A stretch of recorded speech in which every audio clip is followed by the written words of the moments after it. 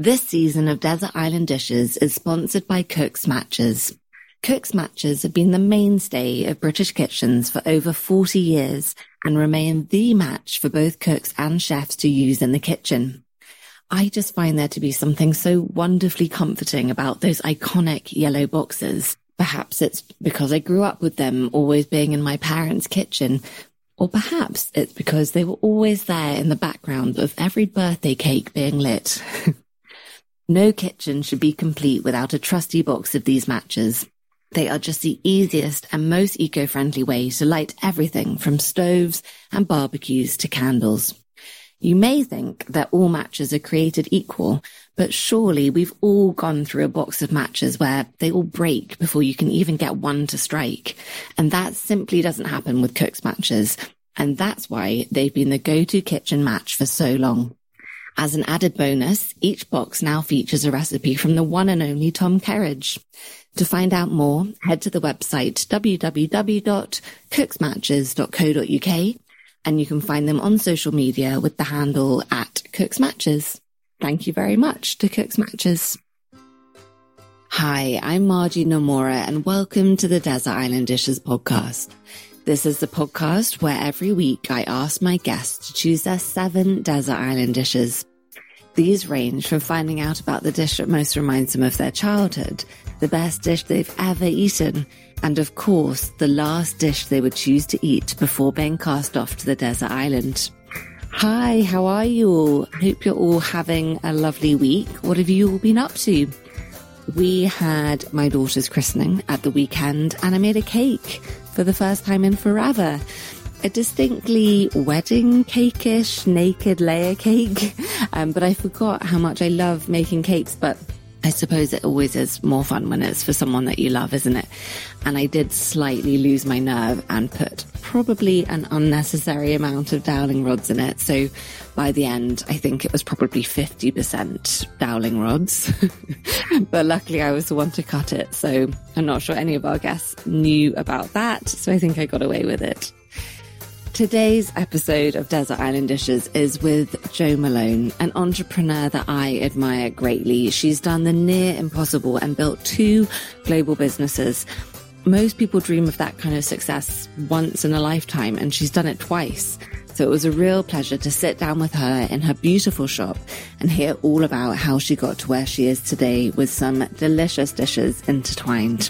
So wherever you are and whatever you're doing, enjoy today's episode. My guest today is Jo Malone, CBE. I'm sure most of you listening will be familiar with her name. Your mind is probably instantly transported to a world of delicious scents and candles, 2 things synonymous with Jo. Jo is responsible for creating some of the world's most loved fragrances ever since she launched her cult namesake brand in 1994. After leaving Jo Malone in 2006, Jo launched Jo Loves, which is all about the things that make her heart beat. But what you might not know is the incredible story of how she got to where she is today, a story which involves a magician, a famous countess, and her incredible sense of smell that took her from life on a council estate, leaving school with no qualifications, to becoming one of the biggest success stories of recent times by creating 2 global brands. Her story really shows the resilience of a person who was told by teachers she would never get anywhere in life. Jo believes that her story proves that no matter what life throws at you, if you continue to get back up again, you can succeed. She has said that she wants people to hear her story and to think, if she can do it, I can definitely do it. Welcome, Jo. Oh, what an amazing introduction. Well, it's such a pleasure to have you on Desert Island Dishes. And I wanted to start by saying that I always think when people say, if I can do it, anyone can do it. It's a very modest thing to say, which I think says a lot about you in the first place. But do you really think that's true, that anyone can do it? I absolutely believe that. And I mean, my goodness, we can see it right the way across the world right at this very moment in time. And I think, you know, dreams belong to nobody. Your dreams belong to nobody but yourself. And it's up to you. Do you want to make them happen? So the answer to that is 5-star. Yes, it is the truth. And so much of your story centers around this incredible gift that you have, this superhuman sense of smell. But before we get into the real nitty-gritty of that, I just wanted to quickly ask you about something that I read, that your sense of smell is so acute that you've actually had it tested at a facility where they train dogs to sniff out illnesses in people. Jo, that's amazing. So you read all about these medical detection dogs that have been able to sniff everything from diabetes, epilepsy, Pseudomonas bacteria to COVID. And I went down to this facility in Milton Keynes and actually sat with the whole team and saw the dogs at work. And they said to me, because previously from that, I had detected an illness in my husband way before any doctor, any blood test. That's how it all started. And I could smell this very strange, like, dirty moss smell down his neck. And it was at this one point on his neck, and he was getting sicker and sicker. And in fact, he was going into what's called adrenal failure. And what I was smelling was his adrenals giving off this chemical.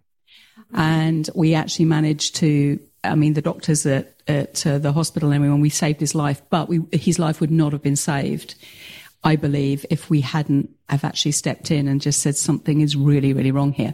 So yes, I got in the pen with the dogs. There's photographic evidence of me being sniffed all over by Labradors and Spaniels.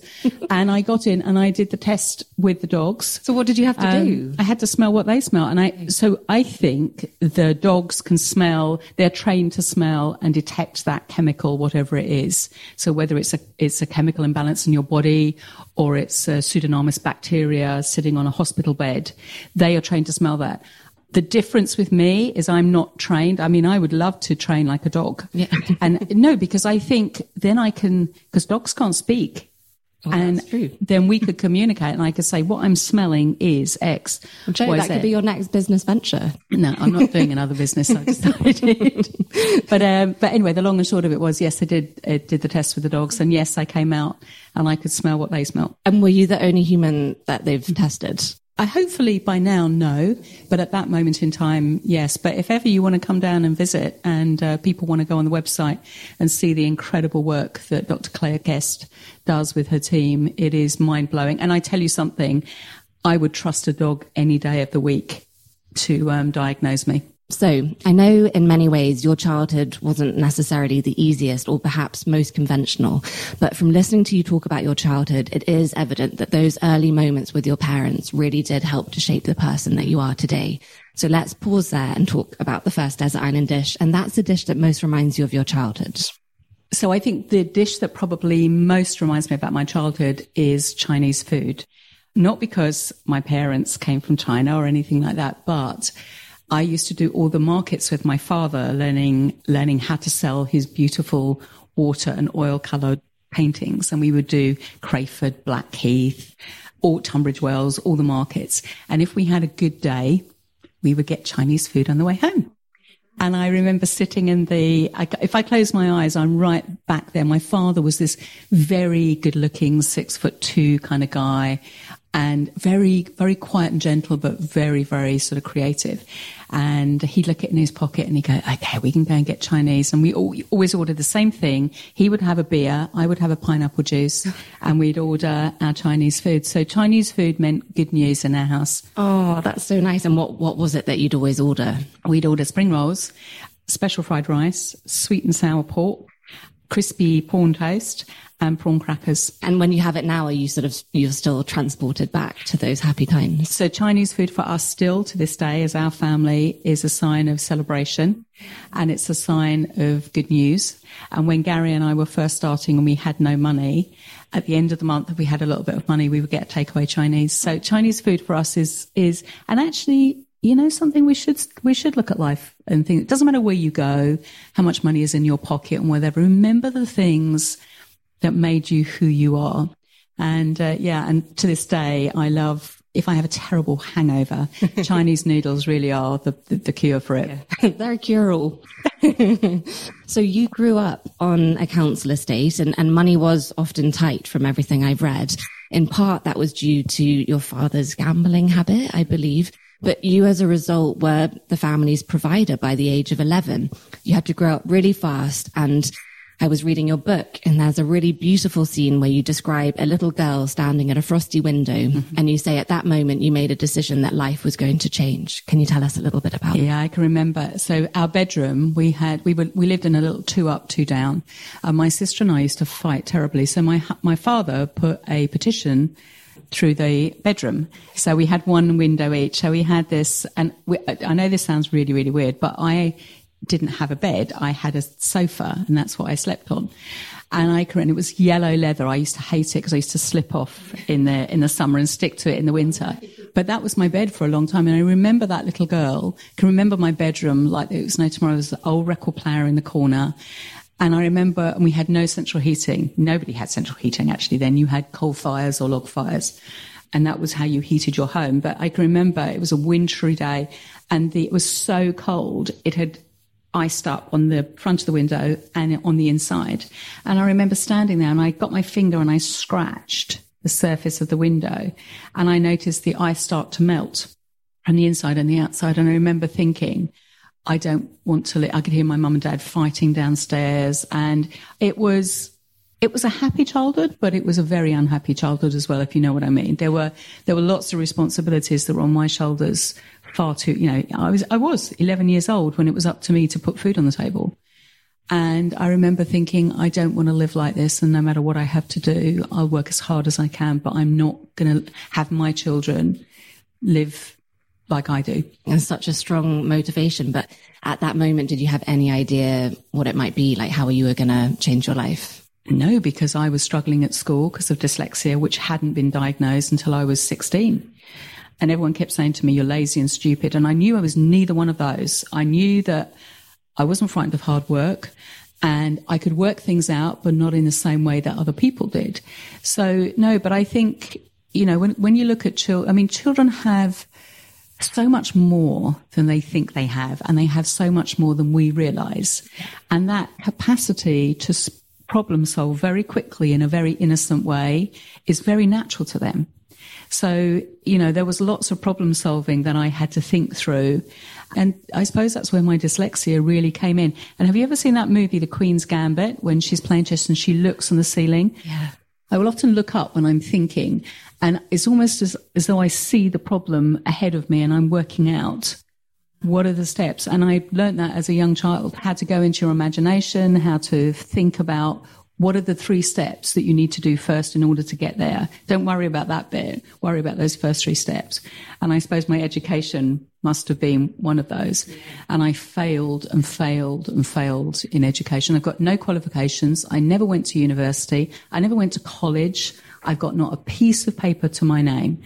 But I built 2 global brands and was recognized by the Queen. So anyone listening to this, that someone tells you you're not good enough, it's not true.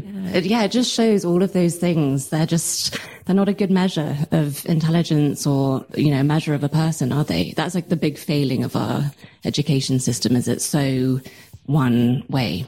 Well, it is important for those that can do it. I'm not taking away from those that do go to uni. I mean, my son's just gone off to uni, and I'm not taking away. But if you're not one of those people, you're not second class and you're not thrown on the scrap heap. You just have to do it differently. That's all. So your mother was in the beauty industry and your father was an artist and a magician. So you've said that creativity was all around you and obviously had a really big influence on you.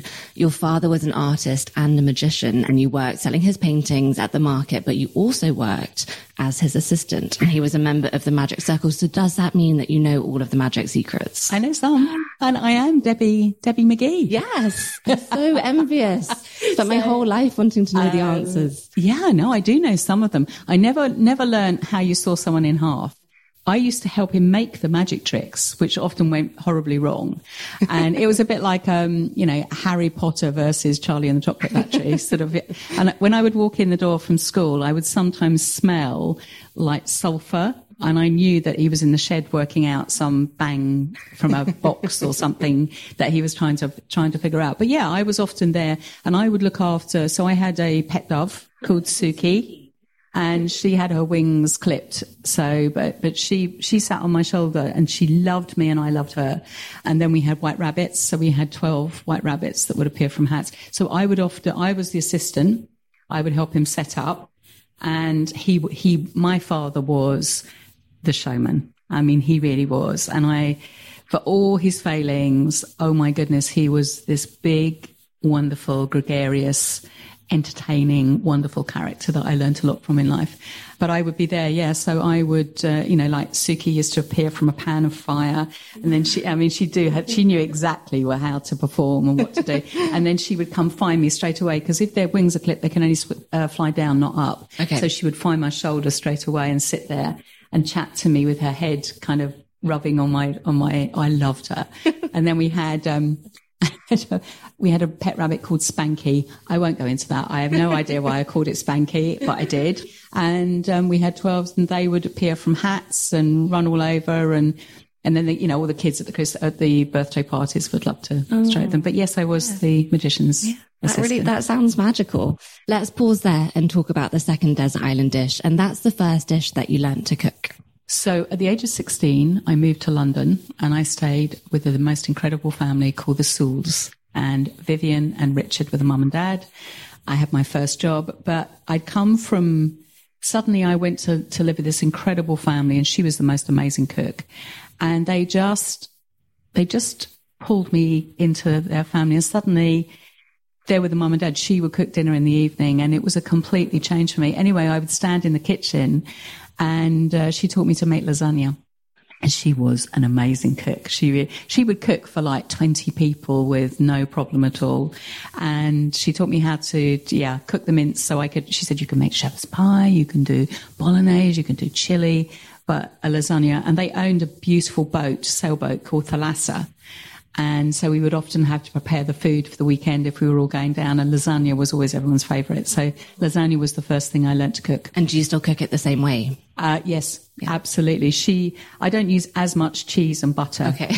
Joe, that's very disappointing to hear. No, because my husband's anti-dairy, so he can't eat it. So we have to sort of adapt. But I do like a good old cheesy, like crisp, like when it's all crispy on the top. I like all the bits around the side. So you can't rush a lasagna. You've got to give it the time it deserves.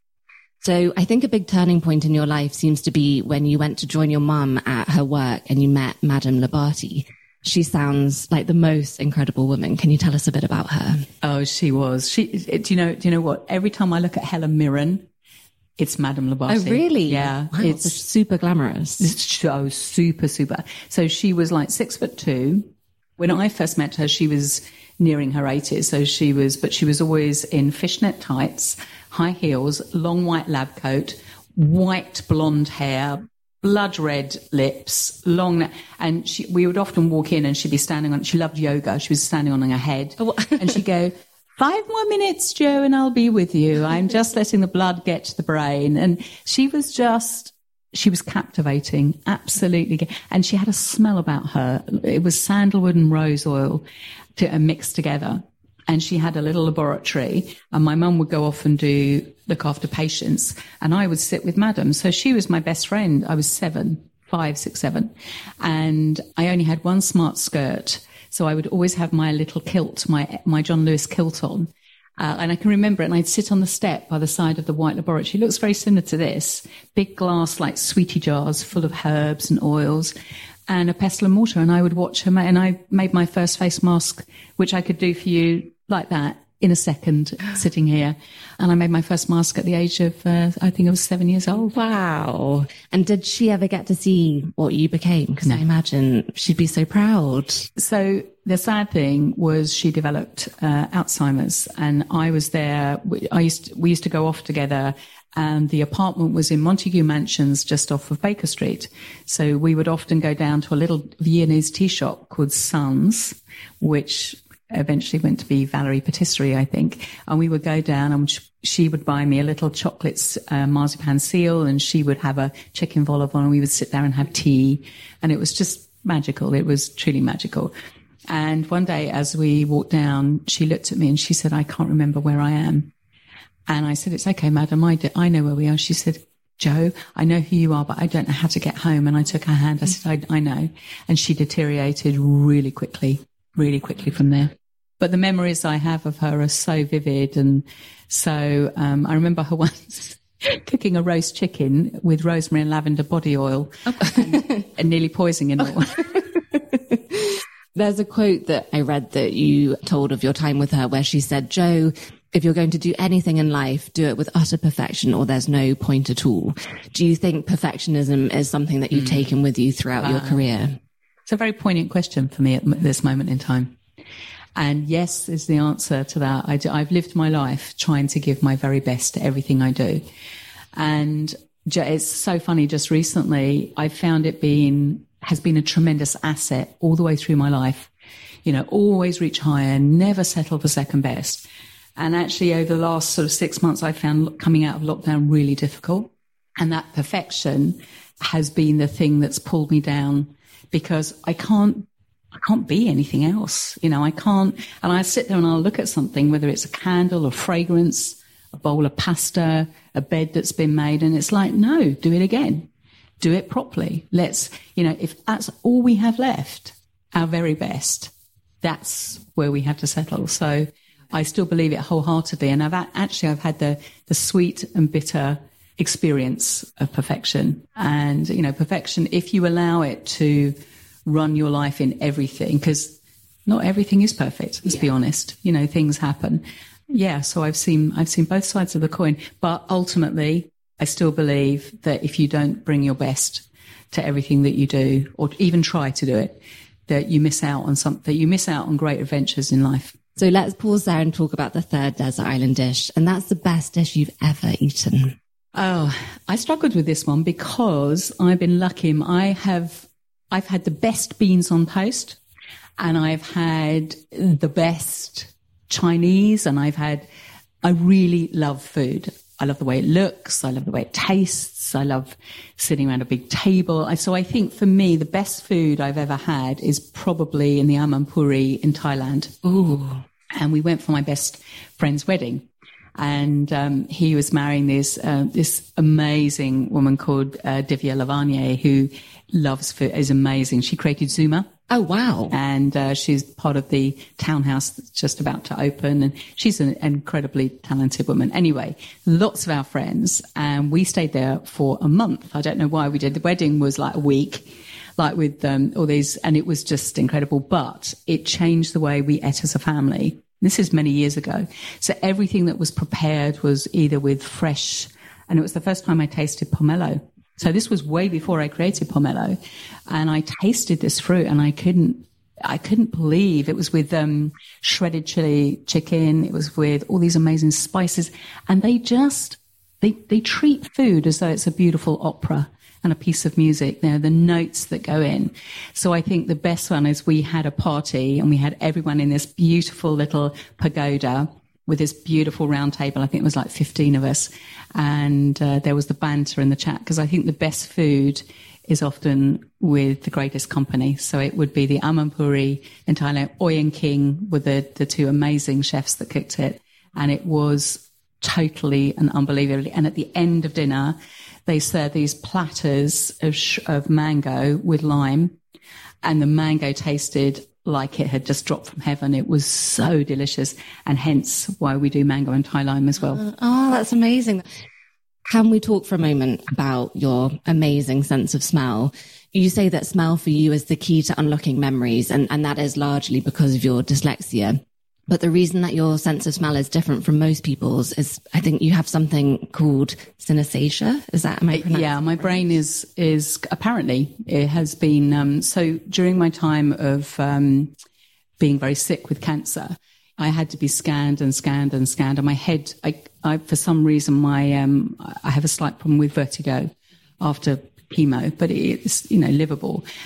But obviously they thought the cancer had traveled to my brain. So I had my brain scanned so many times. And one doctor one day said to me, "It's very strange, your primeval part of your brain is very large." I was like, "Thank you very much." I had no idea what that meant. And I said, "Well, what does that mean?" And he said, "It's very active. That primeval part, the hippocampus is very large in that and very active in that area." And I said, "Well, I'm dyslexic." And he said, your brain has probably compensated in some way. They didn't really understand it. But he said, when you smell, what do you? And I said, "I see colour." And so I said, my senses sometimes get really, like when I hear a piece of music, it always travels back through the sense of smell, though, always. That's the channel that it normally travels through and goes. And he said to me, I think you have this synesthesia. And so that's where so what life takes away with one hand, it will often give you back with another. You've just got to find what it is. Yeah. You have a superpower. Well, it feels very natural to me. I mean, honestly, you know, when you touch a piece of chiffon, do you not smell something? Or when you eat a bowl of pasta, do you not hear music? And that's what it is. So it often takes you, but a lot of creative people find that, you know, this incredible sense that they have that's muddled is in fact their golden ticket to the adventures of life. I guess it completely depends just how you look at something, like glass half empty or half full. And yeah, this is most definitely genuinely a superpower. And I think if I could choose a superpower, that would be pretty high up on my list. No, I'd choose something different. What would you choose? To be invisible. Yeah, that would be a good one. So the story of how Jo Malone London came to be is a story that took place over many years. After your mother became ill, you took over her clientele. You became a facialist and started mixing bath oils at home. And like all overnight successes, there were many years of hard work that went on behind the scenes. I think you say it started with 4 plastic jugs, a saucepan, and a whole heap of dreams. Can you tell us a little bit about that time? Still got those plastic jugs. Have still you? Got that saucepan. And the dreams. Still got my dreams. Yeah. No, again. Well, I started out by helping, you know, going in and working with my mum, and then my mum got very sick, so I then became the carer as well as the entrepreneur. You know, it's so funny when I look back at my life, things have often happened in threes, and both in success. But you know, like once something hits you, it's normally followed by another 2 pretty heavy cannonballs coming in your direction, and I think that was definitely one of them. But again, sometimes in life when that happens and you feel knocked to the ground, my advice is stay there for a bit. And trust me, I need to listen to my own advice. Just stay there. Just stay there and gain your strength and, you know, get your breath back, because it can't last forever. That, you know, that is a reality. And then when you're a bit stronger, then you kind of stand up. And I think that's what I did through my life. And I gathered myself and figured out where I was going. That first business, though, when I was just 22 years old, I think, just married. 21, 22, just married. And I started my first business, and those plastic jugs you're talking about, that's where I rented a small apartment with no furniture. And I had these thoughts and dreams about, it goes all the way back to Madame Labati, probably, my father, my mum. And I had these ideas of, I could smell fragrances in my head, but I didn't know how to interpret them. So I went to Paris. I sat with a perfumer and evaluator and this wonderful man called Derek. And that's where it started. And I started to, you know, this innocent English girl. And you can imagine the French thinking to themselves, yeah, no training, English girl. This isn't going to work. Absolutely not. But yeah, I pushed forward and I created my first collection of fragrances, which were just overnight success. And I know you say that you and Gary didn't set out to build a global brand, but when you opened your first shop, what was the plan or the dream? Because perhaps what happened was beyond even your wildest dreams. I think it was to survive. In all honesty, I think that first shop in Walton Street was to survive, to survive, to pay the rent, to have a nice life, to do what we enjoyed. And within 5 years, we'd sold it to Lauder. And then within 5 years of that, we'd left. So, you know, that second shop we knew it was a global brand by then. And actually you can feel the momentum in businesses back then and also now. You can feel them picking up speed, and you have to make that decision you know, because I think as an entrepreneur, you don't always set out to create global brands. You might if you're in tech or music or film, or I don't know, something like that. But certainly not when you're a small entrepreneurial business. You set out, you set your goals and your dreams and you head towards them. Yeah. And then suddenly things start to change and you start to feel this speed gathering. And it's like, okay, we got to learn to either run and sprint. Is this a marathon? Or do we just back off and just say, no, slow down, slow down? And we sprinted with it. We sprinted actually with both of them. Yeah. And, that pace and that sprint has really served us well. Yeah, I guess you're right, because, I mean, obviously you hope when someone starts something, it starts as a passion project. You're doing something that you love. And so, as you say, doing that and surviving is kind of a big enough plan. And then, yeah, in your wildest dreams, something like what happened to you happened. Let's pause there and talk about the fourth desert island dish, and that is your favorite sandwich. My favorite sandwich would be a croque monsieur in Paris. So there's a little shop that when I go and create fragrances, there's a little coffee shop. They do, oh my God, I mean, I love butter, and we never have it in our house. We only have olive oil or non-dairy. And so when I go to Paris, it's like, yeah, croissant, butter. But there's a croque monsieur, which I just simply adore. I love grilled cheese as well. So I love grilled cheese sandwiches, and I love them when they're fried and in butter, I'm afraid, with cheese and bechamel sauce and crispy ham. And a glass of wine is one of my favorite things in the whole world. Yeah, never be afraid of butter.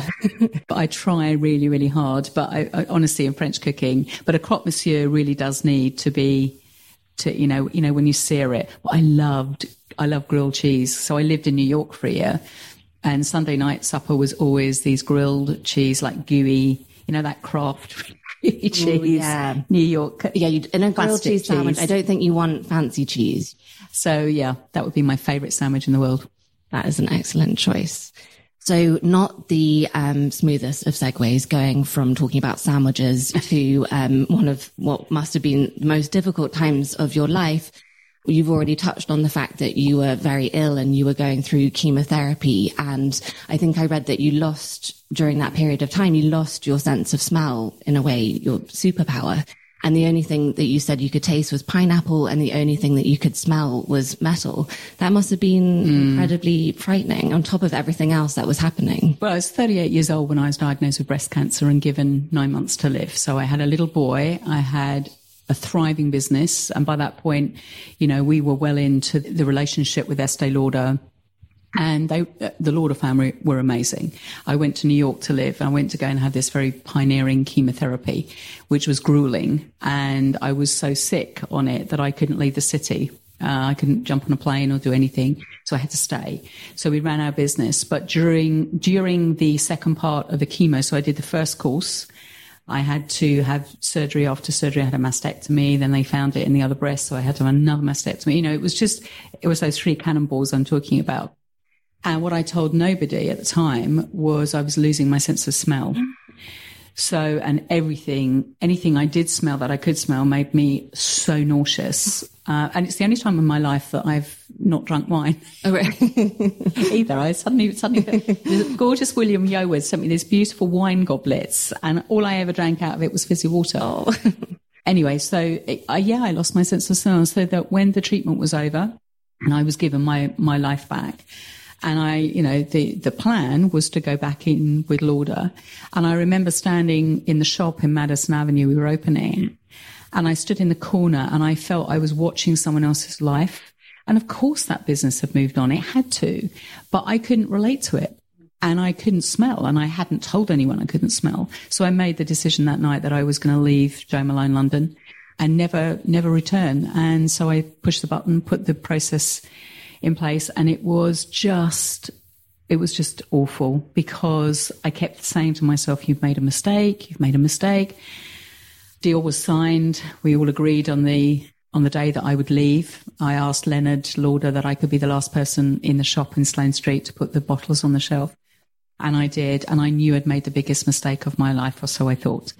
That why had I done this? And 6 weeks after leaving, so I locked the key, put the keys through the letterbox, and that was the end of that chapter of my life. And I'd left the brand that I'd started. I walked home. I sobbed and sobbed and sobbed. And I had a 5-year lockout. And in that 5-year, rightly so, you paid a lot of money for a business. You can't just set up. But I had a 5-year lockout, and I never thought I would ever use it. I never thought I'd, enter into that. It was just destroying to me, because I'm this creative being. I live for today. I live for this moment. I live to create.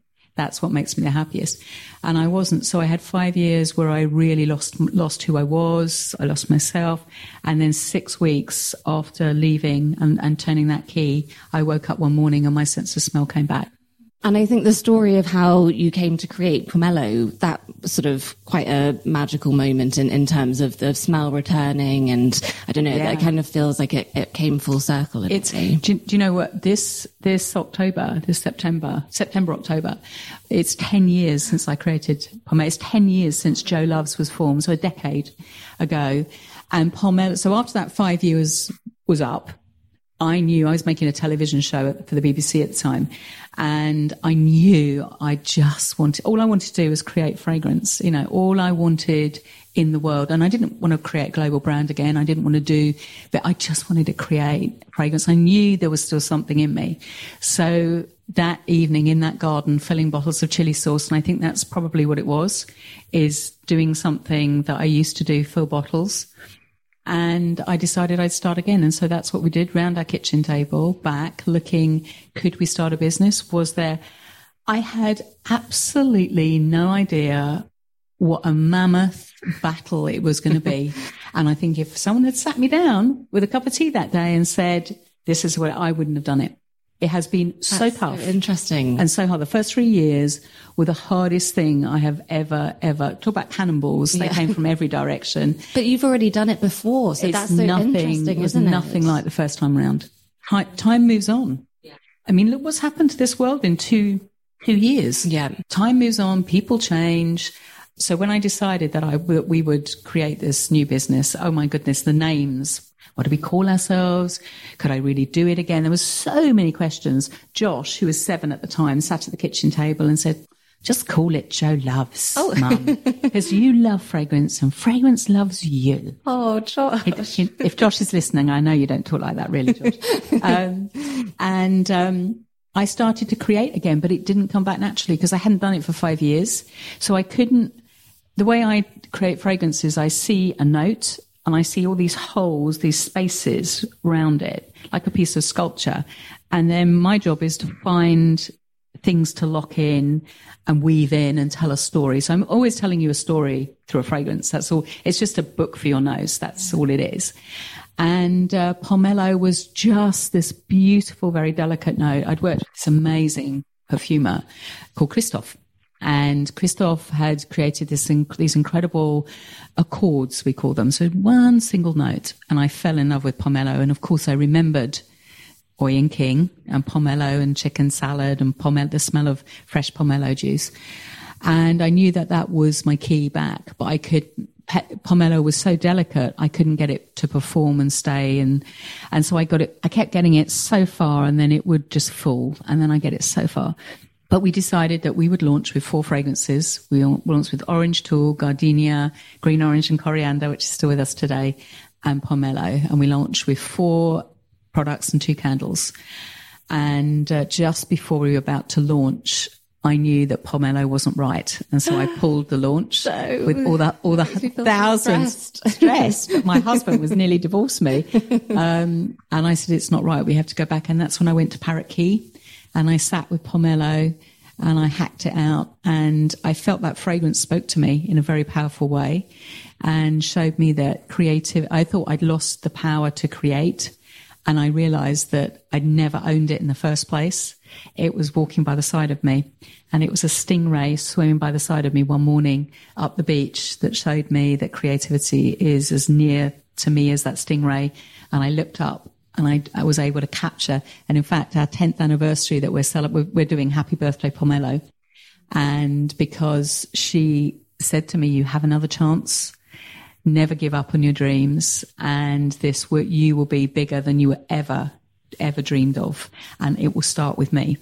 And it really has. And so we are creating the whole story of Pomelo. Wow. In food, in wine, and you're going to be back on the beach, walking down the beach with me, believing that creativity is as near as that stingray. Wow, Joe, I think you've given me goosebumps.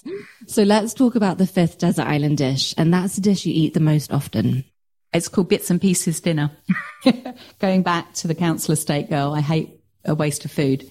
So the thing that we probably have at least once a week is I'll go into the fridge, normally a Sunday night, or Monday, look at what's left and do bits and pieces dinner. So it might be, and it's a bag of spinach, it might be an egg, it might be some cold roast potatoes. And I think of a way of using whatever is there and using it all up. And actually, my son really is veering towards vegetarian, and actually it's the easiest fridge to do a bits and pieces dinner, stir fry, omelette, frittata, anything like that. So bits and pieces dinner, never throw anything away. And even if we've got like tiny little can of baked beans that we've had or something, you know, you can always, my favorite one is a bag of spinach and a pot of hummus.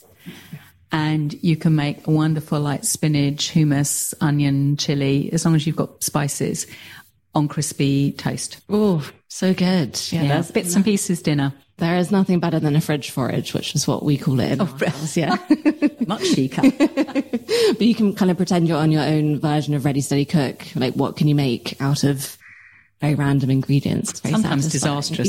Yeah, sometimes it's not that delicious, but still satisfying. So analysing the names of the fragrances for Jo Loves, it does feel like a really different direction to what you've done before, and it shows sort of your real passion for food. So mango, Thai lime, green orange and coriander, red truffle, 21, the salted caramel and lemongrass candles. I mean, I personally want to thank you very much for creating a truffle fragrance, which I think is just the most genius thing ever. Food is obviously really interlinked with this range. Could food be a sort of natural next step? Well, actually, for Happy Birthday Pomelo, we've just done the most amazing pomelo tasting menu for a dinner and I enjoyed the process of that so much. I can't tell you, looking at each, because taste and smell are really, really, really close together. And a few years ago, I sat on one of these incredible machines where you take like the scent of pomelo and you try and create the taste from it. You know, they're so closely linked together where, you know, we've collaborated, we've done things like cocktails, we've done things like menus, we've done biscuits, barbecues. I mean, I've done all kind of different things with food, but food absolutely fascinates me. I like the texture, the taste, I like the depth. And I suppose I cook in the same way that I create fragrance. I like simplicity though. I'm not very keen on a velouté, if I'm really honest. Yeah. Foams don't have a I can't bear them. But I hate dry food as well. So I like food that's either got a sauce or a wonderful spiced olive oil over the top of it. But I think simplicity and food, that's where I want to be. Let's pause there and talk about the 6th desert island dish, and that is your go-to dinner party dish. So I was thinking about this. I like simplicity. So I have 3 things that I can do really, really well. But I think when all my son's friends come round and they have dinner, I always do this. They love it. I do a fillet of beef and I like it nice and pink, to be honest. Crispy pancetta on the top of it. Roast potatoes that have been cooked 3 times. So they're really, really crispy.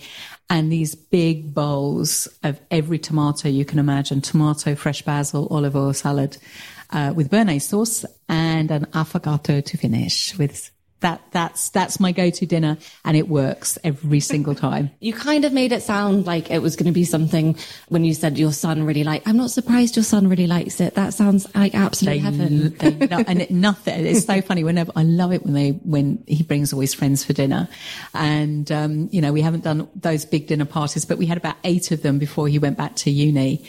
And I said, what do you want? He went, beef, fillet of beef, Joel, please. Wait, is this the same son that's thinking about becoming a vegetarian? Yeah. But that was obviously his leaving meal. Okay, yeah. On Desert Island Dishes, we have a cookbook corner. So I'd like to know, what is your most treasured cookbook? Little Paris Kitchen by Rachel Khoo. That's a lovely choice. God, I literally love Ava Garten, Barefoot Contessa. I love that show. But I think the book I love the most is Rachel Khoo, because I love her story. I love her spirit. I love her coq au vin kebabs that you cook on the terrace. Ooh. But she cooks everything from this tiny little belling cooker. And, that's my favorite cookbook.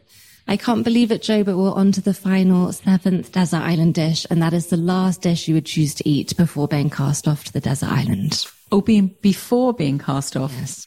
I imagine myself sitting on my terrace, covered with candles, the long white table with white tablecloth with the most favourite people in the world. And I would cook roast chicken with all the trimmings, like a bread sauce. I love all the bread sauce, Brussels sprouts, bacon, roast potatoes, cauliflower cheese, you name it, on there. And apple blackberry crumble with cream. Yum, Jo, that's amazing. My last meal. I think we'll be joining you. And lots of wine. Yeah, obviously. Thank you so much, Jo. Thank you for letting us hear your lovely interview. Thank you. So there we have it, another delicious day of Desert Island Dishes. Don't forget that if you enjoyed today's episode, you can rate and review the podcast on iTunes and even subscribe so that you never miss an episode. And it really does make such a difference. It sort of boosts the show in the charts and helps others to find it, which is great and means that I can keep bringing it to you each week. If you don't already, come and follow me on Instagram at Desert Island Dishes, and you can sign up for the newsletter and find a whole host of different recipes at desertislanddishes.co. Thank you again to our sponsor, Cook's Matches, and I will see you next week. Thank you so much for listening. Bye.